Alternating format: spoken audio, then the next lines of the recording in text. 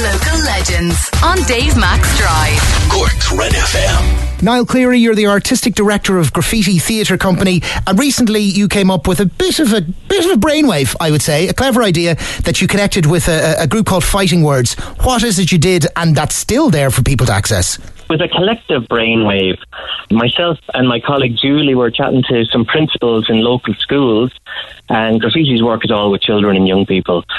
And the principals were telling us that there was a kind of a bit of a sadness in the schools, and this atmosphere of Christmas isn't really going to happen this year.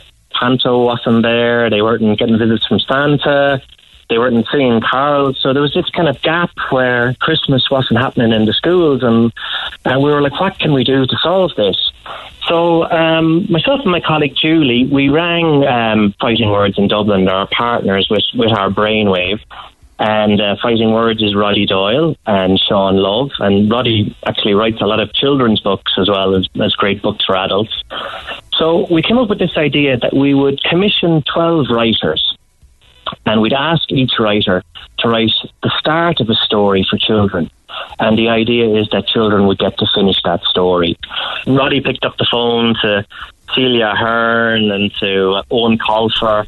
I got on the phone to Louise O'Neill, who has been really supportive of our creative writing work in Graffiti. And I picked up the phone to Shane Casey as well, who's Billy in the Young Offenders.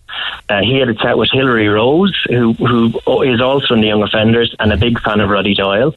So Hilary said, listen, I'll do it if I can read Roddy Doyle's story. We're like, absolutely, this is great. The stories are such fun as well. You know, you have Santa Claus breaking his legs, checking his phone on the sleigh, and a little girl needs to put on a fake beard and save Christmas. Fighting Words Northern Ireland came on board too, with Lisa McGee, who is the creator of Derry Girls. Oh.